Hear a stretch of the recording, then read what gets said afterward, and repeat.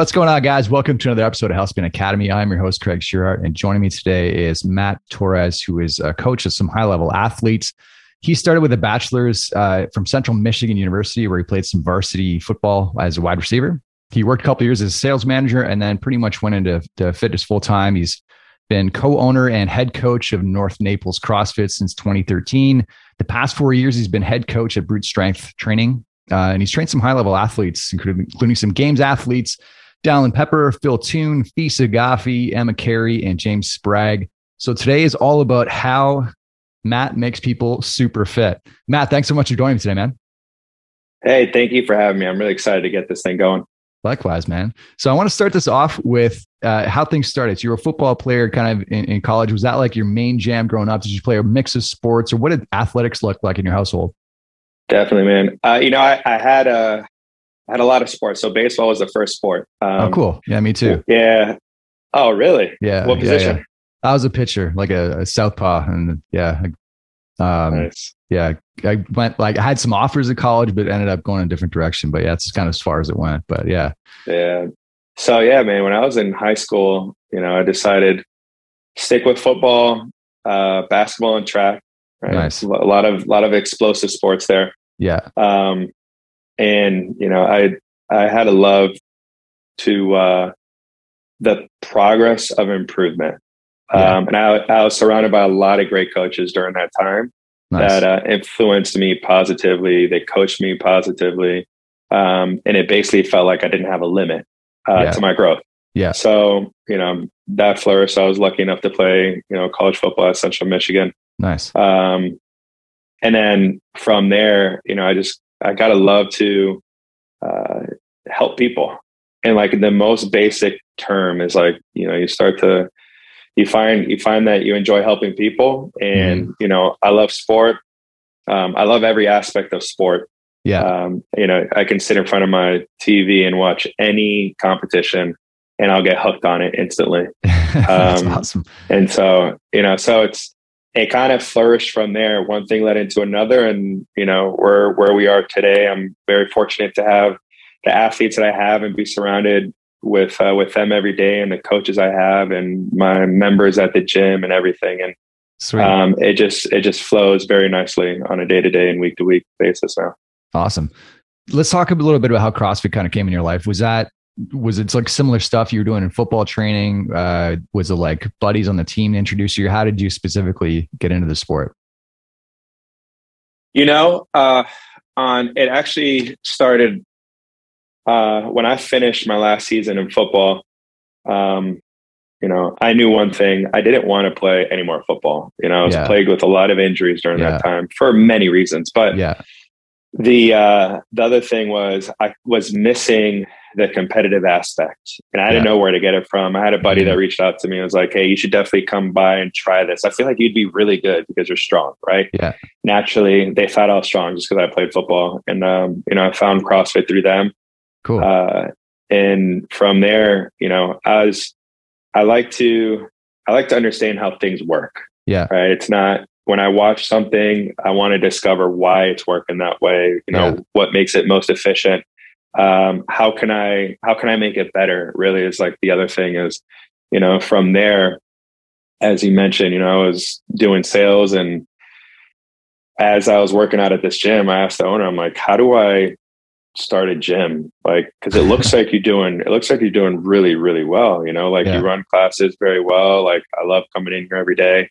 And we were lucky enough to, have him show us the way to do it. And then from there, we get into, this motion where it's like, it goes from running a gym to being coached in the sport of CrossFit. Yeah. And then naturally, one thing leads into another, and I keep that same mindset of just wanting to understand and wanting to learn, and like never be complacent with the two of them.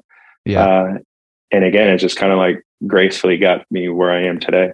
That's sweet, man. Yeah. Lifelong learning. That seems like the success commonality in most people that are doing well, whatever their discipline is.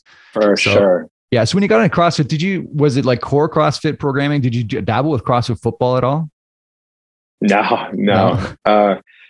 football and CrossFit, they're like, at this point in time, I don't know how it is now, but they would butt heads. It's like, it's fairly difficult to get a strength coach that is really, really good at getting a lot of big name athletes strong and fast and quick, and being able to move fast for 6 to 8 seconds at a time, and then get a 45-second rest and repeat. And that's not how CrossFit is, having the two, learning from football and CrossFit, it was a good learning period. It's like a big bell curve where it's like, okay, we got to squat to a certain depth now. We got to be able to move 60 to 80% of our 1 rep max pretty consistently, and we have to be able to move, and this is the big thing, is like breathe hard and then move a barbell, and that's where the two start to clash. One discipline is 100% recovered, move quick. The other one is sometimes, but not always, aerobically based. Fair enough. We used to program a little CrossFit football, the John Welborn stuff, back when that was a thing. I do remember that. It was pretty cool. It's fun. It was like just kind of more power based and kind of more biased towards the football stuff. I was just curious about that. So 2015, or 2013, I guess, you opened the gym, started coaching. What are the biggest changes you'd say? Like if you could go back and visit Matt in 2013, what would you tell him about coaching? Yeah, honestly, like I'm embarrassed with the way I used to do things. Like honestly, man, like I look back at the like my own technique and my own form. And then also, the way I used to say things. And so, well, the sport was so new back then. I feel like everybody was pretty green. Like people just like literally figuring stuff up on the go. And so I feel like a lot of people are in that boat. For sure. The one thing that I would tell myself would be this is, it's not just throwing darts at a wall and choosing workouts that you think are fun, or doing more and more volume and more intensity. It truly looks more like a normal season of any sport. There's an off season, there's a post season, there's a build up, there's a peak. There's cycles, macros and microcycles built into there as well. And for the majority of time, when you're writing workouts for athletes, it doesn't look like they're doing CrossFit. Right. And this is how you progress better. And it's how you create longevity in the sport for these athletes, and you keep them healthy. And so if I could go back in time and tell myself that would be it. And I think that would help me as number one, an athlete when I was trying to do well in the sport of CrossFit. And then number two, the coach, when I was slowly trying to piece everything together. I love that. I feel like that's a similar story with just about everybody. And they first find CrossFit is more. And I need to work out 8 times a day and do what Rich does and all that stuff. Right. So I actually want to talk more about the season. I like that you brought that up. But first I want to talk about when you first start working with an athlete, what do those first conversations look like? What type of assessments are you doing, programming? How do you start at what kind of optimal volume, or how do you start to solve those kind of variables, and then recovery? Just talk me through a bit of that, how that kind of starts out. For sure. So the assessment part is super important. If I get an athlete, their age within the sport is important. Whatever type of injuries or limitations they may have is also important. It starts off with a general assessment, and then it goes in so many different routes depending on those factors that I just mentioned. Once we discover, and what I do, I think it's very basic. We focus on their biggest priorities and what is their biggest obstacle in the way that's not allowing them to move on to the next step. So if it's an athlete that has done the CrossFit Open and they haven't made it to quarterfinals, what are their limitations? If it's one that's from quarterfinals and can't make it to semis, what's that? And so if we figure out the limitations and we prioritize those in their training, first in their training, when they're they have the most energy, they have the most focus. They're typically not starving at that time either, as far as like being hungry for food, right? Yeah. We put the focus on that, and from there, it's progressing them through. So an example would be like, if an athlete needs to be strong, mm-hmm. I'm going to put their strength as number one, and they're not going to be doing strength under any fatigue at all. Right. Mm-hmm. So it allows their body to adapt to getting strong. Yeah. That's super smart. And then from there, I'm going to give them rest about 2 to 3 hours throughout the middle of the day. And then we can do their conditioning piece after. Right. Now, if you take the opposite of that, an athlete that's a little bit more anaerobically built, then we're going to do conditioning in the morning time. So it's like, that is as basic as it can get, but mm-hmm. that's where everything begins. Yeah. And then you have to be able to adjust on the fly. Yeah. Right. So, a lot of coaches have the ability to say, I can get this athlete stronger. Yeah. Right. Here's the perfect linear template to do that. Yeah. Oftentimes with CrossFit, it can't really happen truly in the way that you write it out. Yeah. So you have to be able to say, okay, this adjustments need to be made. It needs to be created. Yeah. In order to continue their progress moving forward. There's always a trade-off. You get those athletes that are just specialists, right? And then come with the crazy engine and just like their strength. At what point do you decide they're strong enough, right? I guess that's kind of like what that game you're kind of constantly playing, right? Yeah. So you decide when, they've achieved that current level. So an example would be, if I have an athlete that's an open level athlete and they're, a male that's snatching 155 pounds. If they need to make it into quarterfinals, typically they need to be at like a 185 or higher. Yeah. Right. So it's all right. So your goal this year is to make it to quarterfinals. So your snatch needs to be $185. Your clean and jerk needs to be this.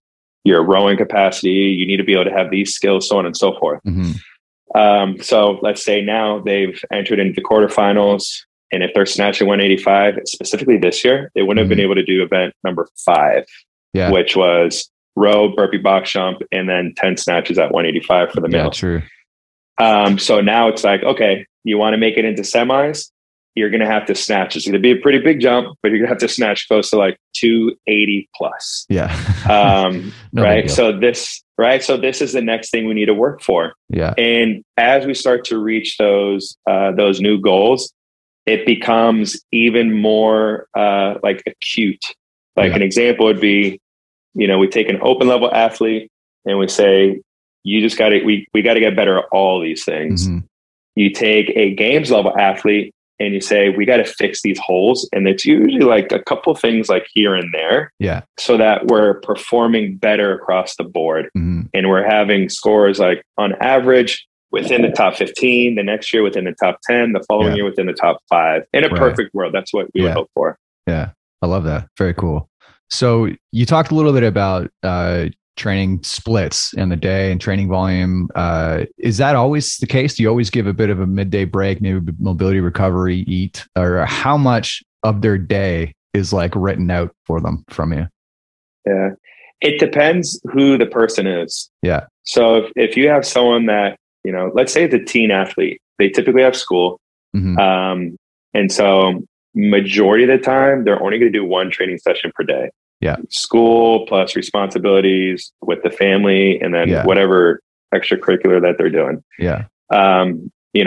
If it's someone that's no longer in school and so they have a job, now we have to account for that. Mm-hmm. Right. So in that scenario, it's typically one session. And as a coach, we have to be able to be listening to the results that they're putting inside of their training. Mm-hmm. So we got to hear things like, I barely had time to finish this. Yeah. And so I had to pick and choose one or the other. And if there's a consistency in that, then it's like, okay, less volume. Back. Yeah, exactly. Yeah. If they're like reaching out to you and they're like, hey, I've got more time in my day. Is there any areas that I can start to improve upon?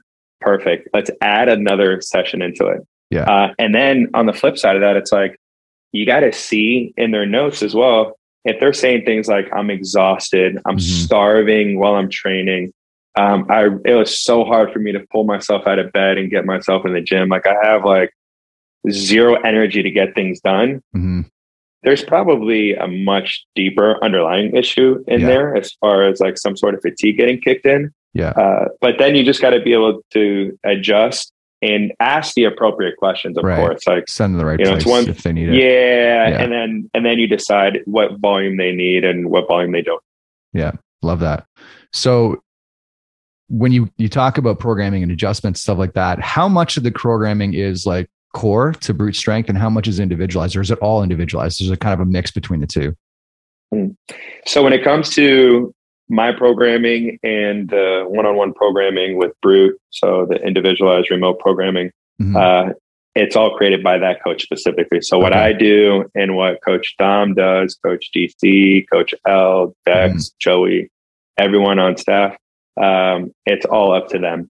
Okay. And then there's the other side of brute that has the template stuff where it's like, that's similar to like, Mayhem templated and like CompTrain and Proven and all that. Yeah. Fair enough. So pretty much everybody you work with has got their whole program customized start to finish by the coach. Yeah, exactly. Yeah. And then it's up to that coach to program the way they see fit. Yeah. For some coaches, and I had this conversation with Ben Bergeron, and he was like, sometimes I don't program for my athletes until the morning of. And he's like, I come to realize that I need specific data points and specific questions to be answered to know that what I'm about to write in is going to work for them on that given day. Yeah, exactly. Yeah, exactly. That's smart. It sounds like outside perspective, it sounds lazy, but it's actually super smart. Just take as much data as you have right up to the minute. I think that's really, and it's also like, I think there's a bit of like competition prep value to that too, because you're not going to know all the events going into game day. So it's almost better if they're like not thinking in the back of their mind, how am I going to strategize this? You kind of make them adapt. I love that. So let's talk a bit about the nutrition piece. I know you mentioned you kind of your athletes have specific coaches, and your priority is kind of like where's their weight off season versus in season. Are they left to find their own coaches? Are they working with partners in brute strength, or what is that? What do those relationships look like? For most of my athletes, and I've been working with them for the majority of them since they're like 15 and 16 years old. Yeah. I tell them from day one, if you're really serious about this, nutrition is what's going to get you leaps and bounds over the competition. Yeah. Because, 4 years, and that was this talk at the time, 3 to 4 years from now, when you're going against professionals that are doing this for their career, all of them are doing it. Yeah. Right. It's just like those 1% gains, right? Just as many you as you can. Yeah. You got to do it. Yeah. So when it comes to that, I always recommend that they find a company to work with. Yeah. Or a coach that they trust to help with their nutrition. As far as the, their body weight goes throughout the season, it's not too concerning to me when there's no competitions within like 6 months. Yeah. What I am asking them at that time, and I'm just asking the questions is like, how do you feel? Where do you feel like your strength is at this time? Aerobically, and this is really the big thing is the body weight will affect their aerobic and their endurance. Gymnastics. Yeah, true. Yeah, exactly. Yeah. And so if I see an athlete moving a little bit slower than the competition, honestly, is really what it is. I'll start to talk to them to see if this is something that we can start to try to practice on. And it's like, here's an example. Last year, Dallin was doing the open. And I think like 6 to 8 weeks before that, I was having a conversation with him. I think he weighed like 220, maybe 225 at that time. And I was like, hey, man, I want to see us improve in our results in the open so that we know like the open we're no longer just like a games athlete, right? And it's like, we want to be really good in the open. We want to be really good at quarters and semis and so on. Yeah. And so we said, let's find have a conversation with nutritionists. Let's find a plan where we can slowly dial it down so that when we're coming into the open, we're lighter, we're quicker, we're more aerobic, because that's really what the open is, and his strength capacity is there. Yeah. And that's what we did. And he had his best open finish yet. He had a really strong quarterfinal finish and a good enough quarterfinal finish to get him into semi. Yeah. And he had a really good semifinal last year. His first time getting sixth. Yeah. And so it's that example that I use with all of my athletes, especially when it becomes like working on the tiny, tiny details so that they get the best performance, the best showcase of their fitness when they need it the most. Yeah. I love that. So then generally you're trying to see them their leanest at the CrossFit Games. If that's like the peak of their season, is that the goal? Yeah.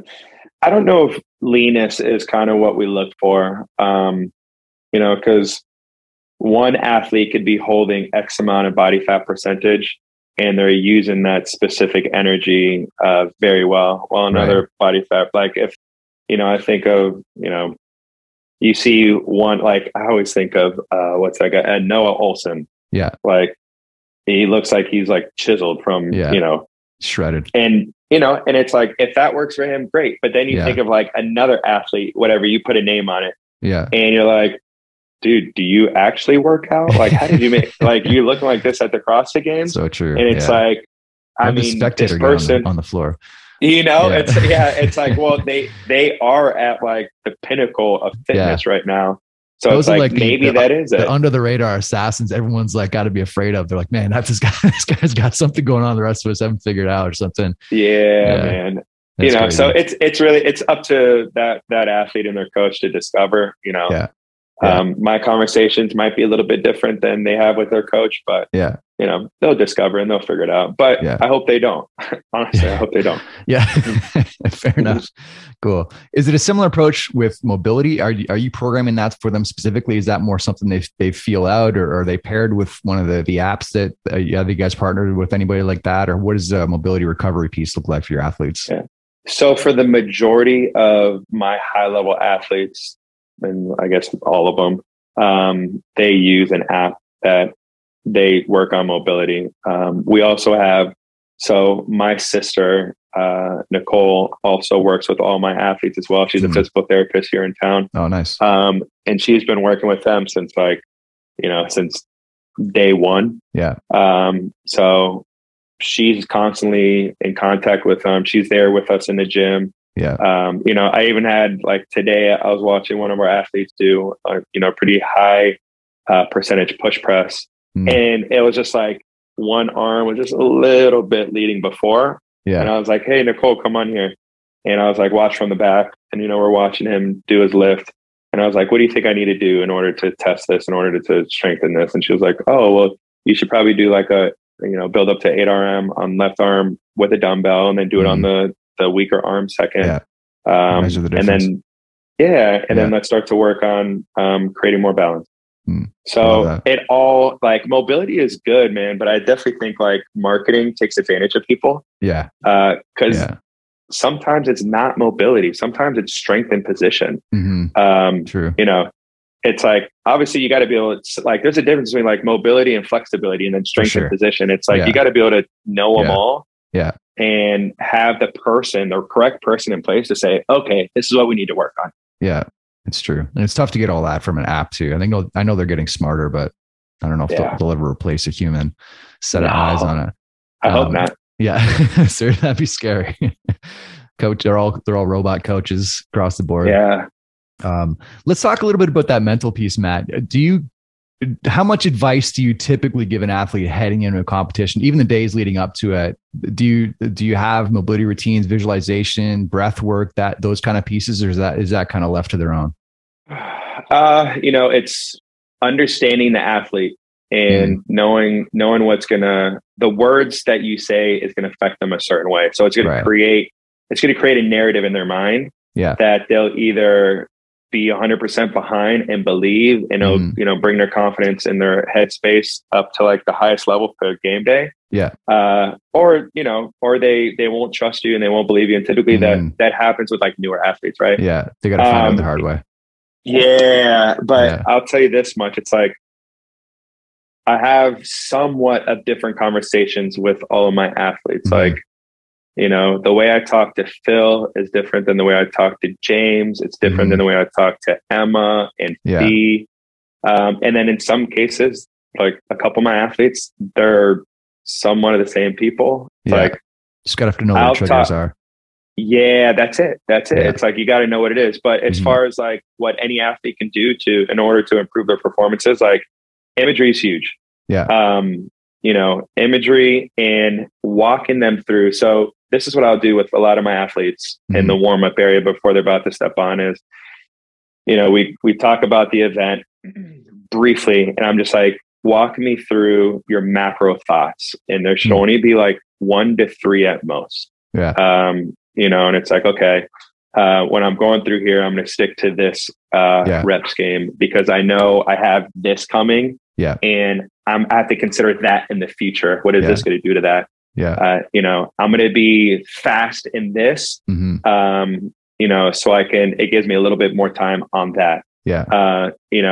I'm going to make sure that my reps are looking like this. So I'm not getting, because in this scenario, like for this one, a no rep could be pretty detrimental. Yeah. So, we walk through that. I'm like, perfect. Yeah. Let's get out there and do the thing, Yeah. And then on the flip side of that, what do you tell an athlete immediately following an event, whether it's a good event for them or whether it's a bad event for them? And that's where it's different across the board. It's like, I'll always say this to my athletes, and it doesn't matter who it is when they have a bad event, and it happens frequently, I want them to win the game of forgetting and focusing on the next thing. Yeah. Because for the majority of athletes, it's not going to be, they're not going to be like, yes, this is the best finish I ever had, unless it's one that like a top 3, right? So majority, the remaining like 30, 37 or, 27 athletes that are in that week. But if you can put focus already on recovery, right? So jumping on a bike, you need to be off of your feet, getting back to the hotel, changing out of your clothes, putting on something, clean. Yeah. Focus imagery on the next event. What time are we going to meet up? If you got to get your body worker to come in beforehand, if you're going to be eating something before, which you probably should, what is that going to look like? How much time is it going to be? So if they're dwelling on the things that they, that were terrible in that event, those 6 things I mentioned are probably not getting the attention they need. Which turn, it's like, they're not going to get the focus and the attention to detail that they need going to the next event. Yeah. And that's typically what I'll tell all my athletes when they're coming off an event that, they're not too happy about. Yeah. I love that. I reminds me of Steph Curry and going 0 for 9 from 3 and just acting like that day never happened, just short-term memories, and so that it's just totally fresh the next event. Yeah. So obviously reflecting on it right after the event, that's not going to help you in the next event. And that's the big thing, man, is I tell them, look, we will have a review and reflection of this entire thing. Let's not focus too much on it right now. But I like human nature, though. You instinctually, at least, especially if you're analytical, every part of you wants to analyze it. You just have to just block yourself from doing it because it's just there's no good outcome from that. So definitely, that's awesome. Yeah, cool. You mentioned training teen athletes, and I've trained a bunch myself, and it blows my mind just because they're growing and how quickly they respond, and like their strength just happens like instantly. Just whatever you give them, they just seem to like, compared to like a 25 or 30-year-old, their stuff happens so fast.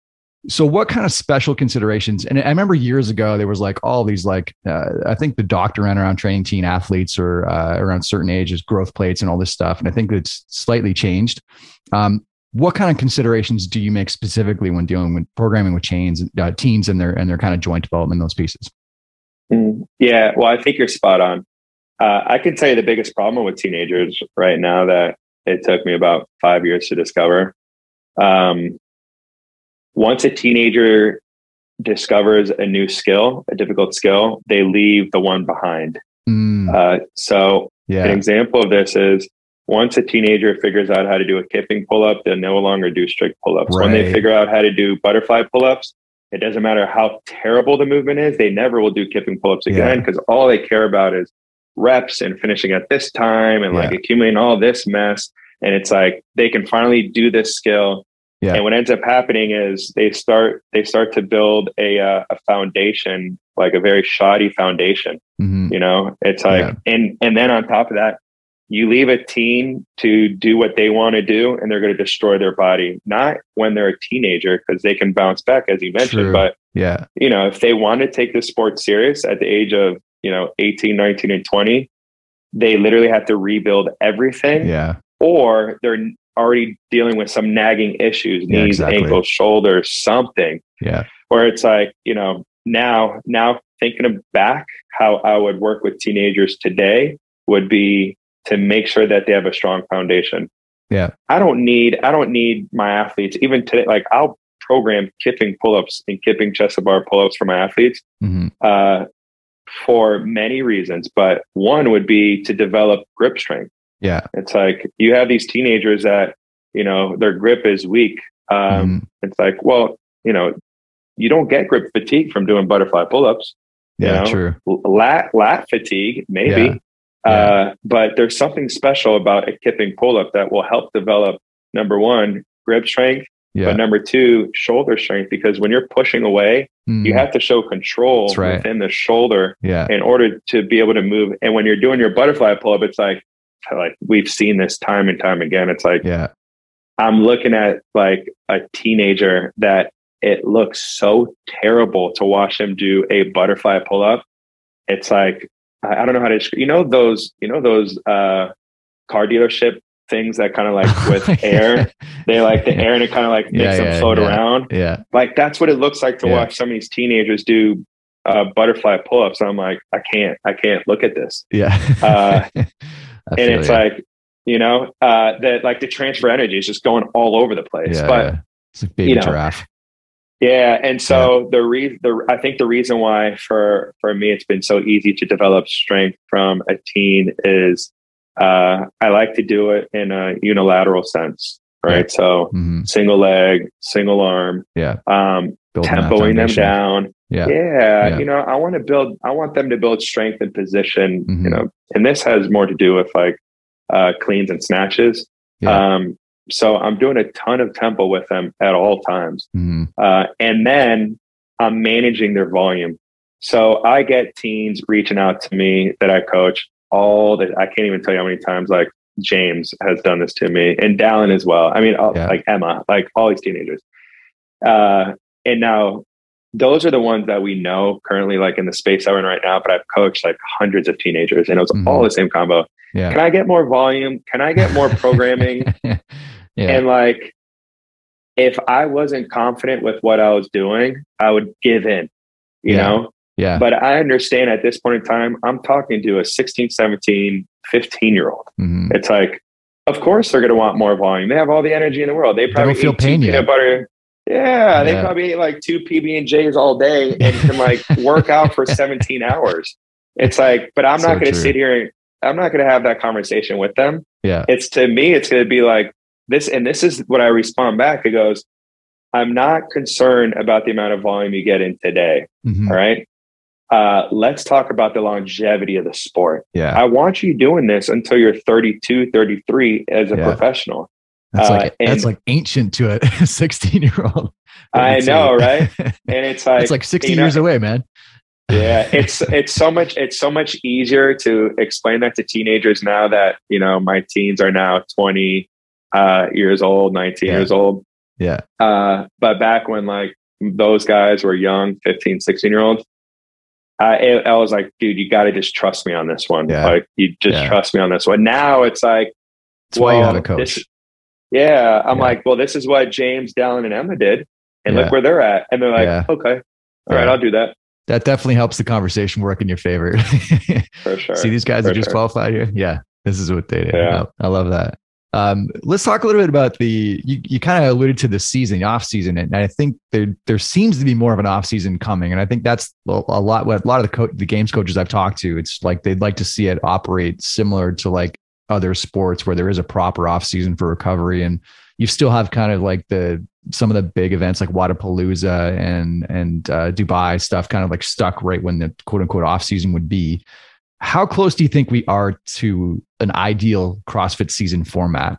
And if you had the keys, if you're given the keys to whoever the new CEO of CrossFit is, what changes do you make to it?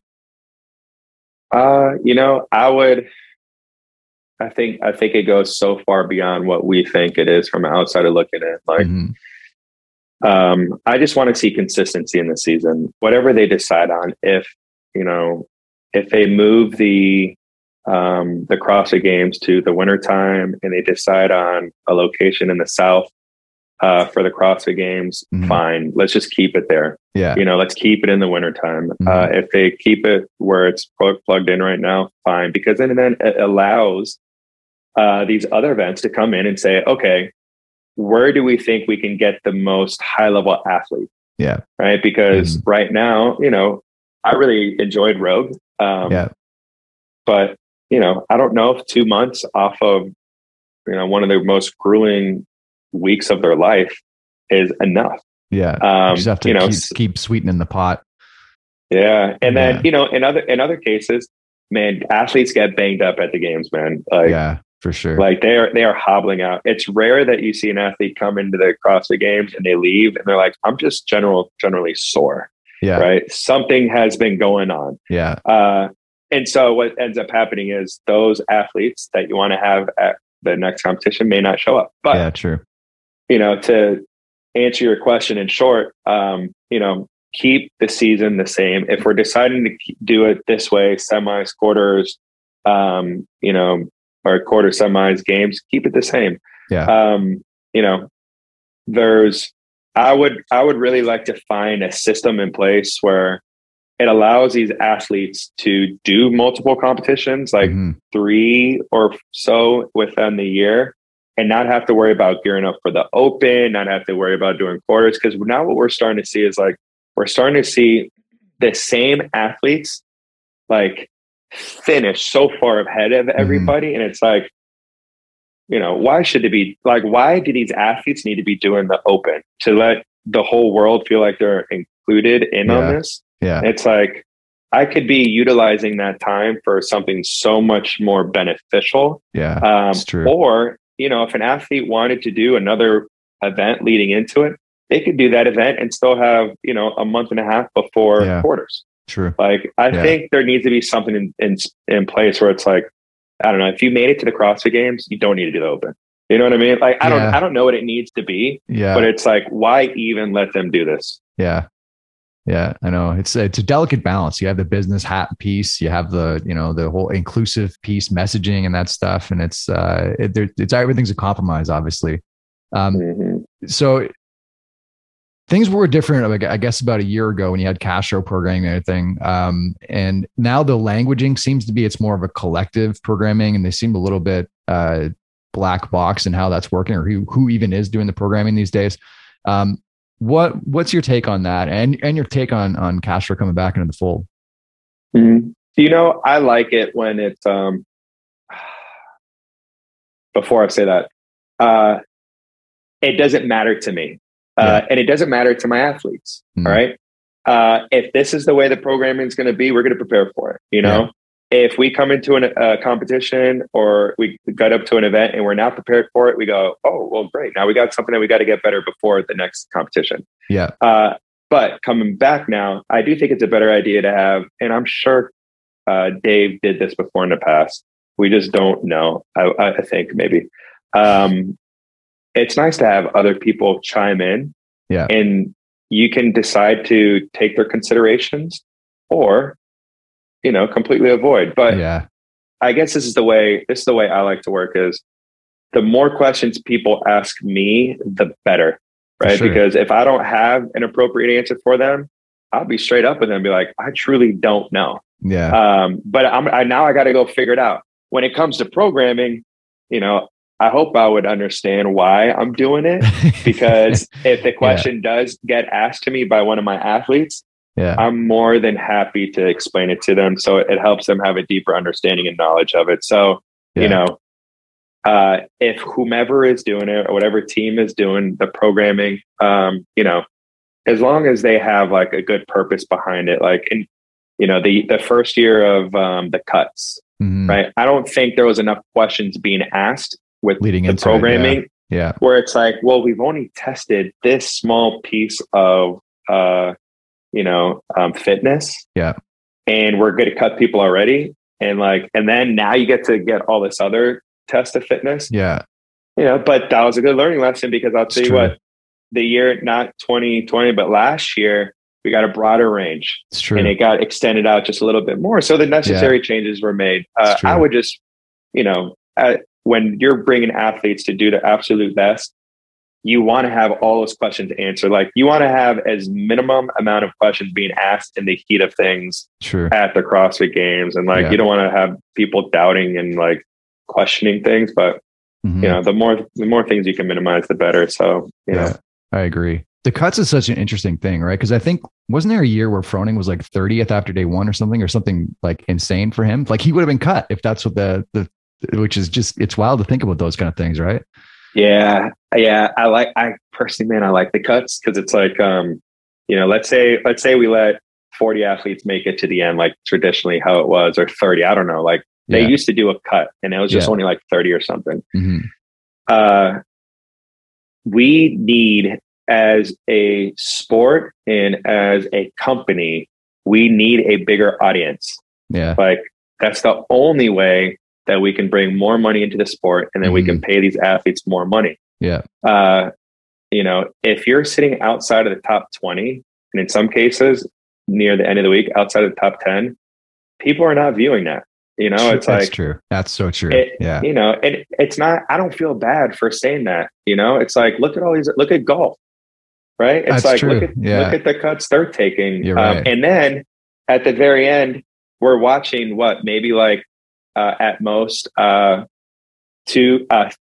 pairings. So 6 total people at the end. You think we care about who's placing 35th? Because the cameras are not on them. It's like, imagine the uproar of like, if you think of golf, imagine the uproar that would take place. They're like, well, we got to watch these, you know, the people outside of the top 30. And they're like, what do you mean? Like, I want to watch the top 6 go, you know, or whoever is like so making the run at the end of the day. And it's like, I don't feel bad. It's like, it's a sport. You're going to lose. Someone's got to lose. And then it's a business. Someone's got to get paid. And here's the thing is like, for the sport of CrossFit and for the business of CrossFit, how are they going to package this thing? And how are they going to sell it to advertisers? How are they going to sell it to media companies that should be coming on? Because like any other sport, advertisement and media companies is what's pulling all the money in. And if we want these athletes, especially, and I feel for my athletes right now, it's like, I want them to retire and not have to do things. They're going to do things because they want to do the things. It's like,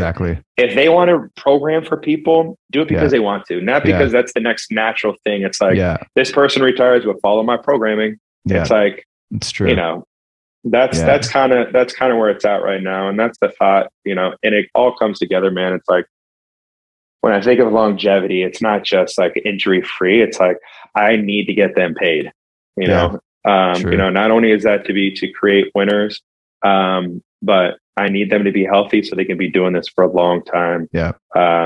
Because, you know, hopefully, and I really like the direction that they're trying to go in CrossFit. They're putting focus and emphasis back in the sport. Not just look, the affiliates need it as well. And that's what Castro's doing now. Like, that's true. Welcome back, Dave. You're doing what you wanted to do as well. But we still need the sport to have the emphasis that it's having right now. And it's like, I love that Monster is a major sponsor. Are these athletes drinking Monster? Majority of them? No. It's like they put water in the drinks. But again, I can tell you right now, the fans are drinking Monster. The fans are consuming alcohol. Like, bring those sponsors in. It doesn't have to be health all the time. It's like, look, balance, guys. Money's the lifeline of any business. Get the money in however you can. I love that. So between now and the games, how do things change for you personally, for you and kind of how you're interacting with your athletes? Do you interact more? Are you more hands-on with the programming? What are the major things that change between now and then? Yeah. So right now for my athletes, it's introducing just a little bit more volume, a little bit at a time. Most of my athletes, or I should say all of my athletes, they only do 2 sessions per day. My games level athletes. So now we're introducing 3 session days. Okay. I'm in there for most of their double days. When we're in normal training, I'm in there for like their first session. And the second session, it's totally up to them to get in there on their own and get it completed on their own. And for the most part, when I program it for priority, session 1 is their biggest priority anyway. Yeah. On top of that, we got to be hitting some of the things that we'll see at the CrossFit Games. So I still have all of my athletes doing their own progressions. Right. None of them have the same program, right? Yeah. Where they got to have their own separate program in order for them to continue to improve upon their own given weaknesses and limiters. But so you move into more kind of odd objects, strongman pieces, that kind of stuff? More often than not. So I'll give you an example. Tomorrow, I have 4 of my athletes. We have a sports specific piece. So tomorrow morning, we're meeting at the beach. They're going to do a 400-yard swim, a 2-mile run, a 400-yard swim. Nice. Up until this point, they've been doing all their swimming by our swim coach inside of a pool. Right. But it's very controlled. Like you can open water, safe, different animal. Exactly. Yeah. So now it's sports specific. So now it's like, all right, guys, we get to do CrossFit stuff. Because for the majority of the season, it doesn't look like CrossFit. It's all interval style stuff. Yeah. Based upon rest and reps that I'm controlling throughout the majority. So we get more game stuff like tall rope climbs, long strapped ring muscle ups, barbells on the field, running outside. So there's probably not going to be any air runners. Right. But we've been doing so much air runner work that it's like, I'm fine if there is. Yeah. Now it's got to be running outside. It's got to be running in the middle of the day. We're combining, what you mentioned, odd object carry. So, yokes and farmers and sandbags and bringing them up over things. And it's like, we are introducing all those things. And at the same time, we're still progressing our athletes in their given weakness. So for an example, that is like in semis, we see a couple things in there. It's like, we got to get better at this. So we got 7 weeks to progress this through until we get into the games. Yeah. And so they're all working on their own individualized progressions and at the same time getting introduced to some of the movements that we're going to be seeing at the CrossFit Games. Yeah. I love that. Very cool, man. Let's shift into Matt's current health and fitness. Obviously, as a coach, you're getting pulled in multi directions. And there's different ways we can kind of prioritize our own health. What's at the top of your list right now in terms of like your own wellness at this point? What do your habits look like around that? So the big thing for me is eat all my meals. Okay. As a coach, I can easily get carried away with drinking too much coffee and being in front of a computer or being at the gym and, skipping this and skipping that. So number one priority is to eat my meals, nice. Breakfast, lunch, dinner. If I can get a protein shake here and there, great. Nice. That's the easiest thing for me to make a change on. Sometimes I don't have all the opportunities in the world to get a workout in. But if I could choose a perfect, scenario, I would be inside of my gym doing it with my class. Nice. I would much rather be, at CrossFit Naples working out and like for 1 hour of my day, let someone coach me. Yeah. And this is the thing, man, is like, I love the camaraderie of being in the gym and a group class. Yeah. So it reminds me so much of being in the football locker room again. Yeah. And I love that nostalgic feeling. It's the trash, dude, when we're when we're in the locker room, it's just like, because you want to work out with your buddies anyway. So you're like, you're talking trash to your buddies. Yeah. And then the moment the coach says 3, 2, 1, go, I'm just like, zoop. Yeah. And then as soon as we're done, it's like, boom. And I'm like, back to trash talking. Yeah. And it's like, honestly, man, like I'm the guy in class where it's like, you put me in the locker, you put me in the gym, and I have to stop myself from talking when the coaches are talking. So I'm just having so much fun. It's like, it's just that's just me and who I am. But yeah, there is that. And then the last little piece here is sleep. Yeah. There's some times where you just know, it's like any other businessman. It's like tomorrow, like I look at it, I'm like, I'm not going to be getting a lot of sleep tonight, and that's just how it is. It's just how it is. And, on the next day I can try to, maybe during the day I can plan out a little nap here and there, but there is that. I guess, the last piece would be this is balance. Okay. You gotta, like, for me, man, I have to have balance in my life. Yeah. Because I can get so consumed in this because it's so effortless to work. Yeah. That I get consumed in it. So one thing that I do is I tell my athletes during the regular time, it's a little different right now, but my weekend is my weekend. Like, only get a hold of me if you absolutely are like, are about to die and you need me to like come save you. Yeah. And for the most part, they respect that. And I respect them for that. That's awesome. But it's like the only way I can come back in on Monday and give my absolute best is if I have mat time. And it's like, and not like, and again, because look, I can be sitting at a bar talking about CrossFit and all of a sudden my mind switches and I'm like, like calculating everything and everything's coming out. I'm like, no, I'm not doing CrossFit. I'm not having this combo. Yeah. I love that. Very cool, man. Well, this has been an unreal chat. I appreciate the time, Matt. What's the best place for people to link up with your content? Yeah, man. So Instagram is going to be the easiest way. Okay. My handle is Hey Coach Matt. I've switched that thing over about 14 times, but I think I'm going to stick with this one. Nice. For a longer time.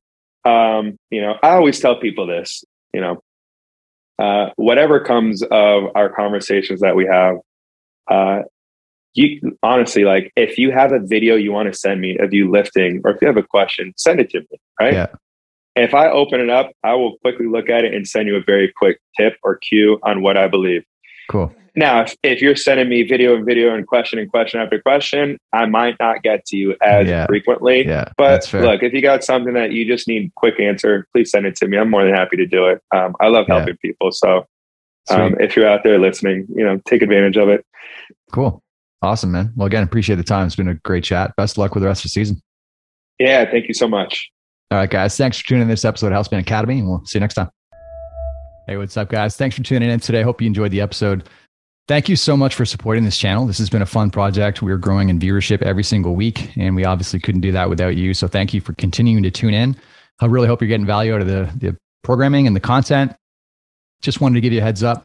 I've been working on a book on health and longevity the last couple of years, been collaborating with my colleague, Dr. Dan Vitale, who's an expert in the field as well. And we've basically just kind of summarized the literature, some of the techniques that we found really useful in the world of biohacking, what our exercise regimen looks like, what's, cardio type stuff is going to help us live longer and healthier, mobility work, nutrition. We've covered the whole spectrum, everything that you can basically be in control of in your health and fitness kind of moving forward to help you live as healthily as possible for as long as possible. And it's available free for download. So if you click on the YouTube banner, you'll see a link to download the blueprint. It's also on our Instagram profile or on the website. You can click on 5pillarmethod.com/optimize to get your free copy of the book. And I hope you enjoy it. Hope you're keeping well. Thanks again for tuning in, and we'll see you next time.